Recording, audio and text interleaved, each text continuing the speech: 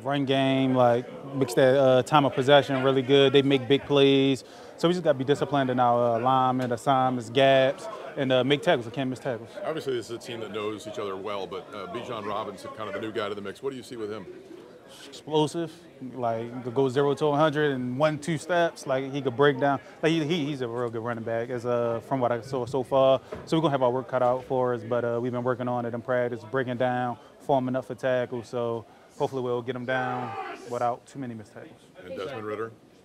Ritter, he's been relatively, he's been doing what the team needed him to do, man. Just controlling the game, making the plays when they need him to make them. So as long as we stop the run game and we could try to put the ball in his hands, let's see if he could be able to like take over the game instead of manage the game. That's what we want him to take over the game against us.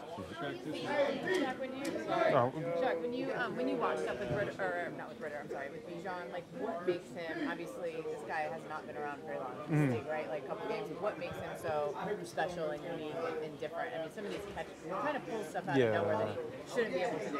He's just a playmaker. Like whenever he got the opportunity, it seems like he's trying to take it to the hounds. He make people miss tackles. He could cut back and then burst full speed really quick. Like. I mean, he the real deal. He the real deal, and I'm looking forward to playing against him, for, just not for me, but for our defense to see where we at against a high-quality running back.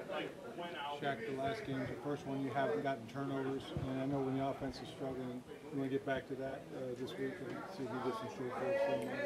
Yeah, and our offense know we could pick the slack up for them from time to time. They pick it up for us from time to time, but just as a defense, that's the team we want to be. We want to be able to force turnovers, make the field as short as possible for our offense, and I want to do that too. That's always a good idea, and like we just like that's the defense we want to be: force turnovers, game in, game out. What jumped out to you as to why maybe that was an area of struggle? How could you use that experience?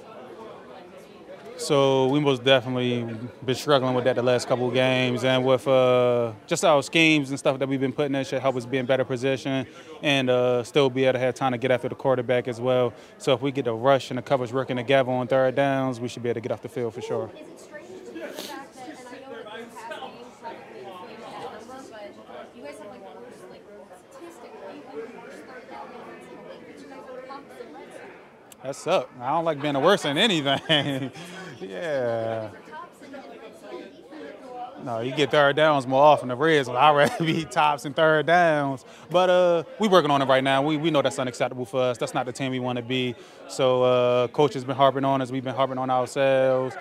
Just make the tackles, get everybody run to the ball, and then we'll be all right. But we don't worse in the league. That's not us at all. We don't want to be worse in the league in anything.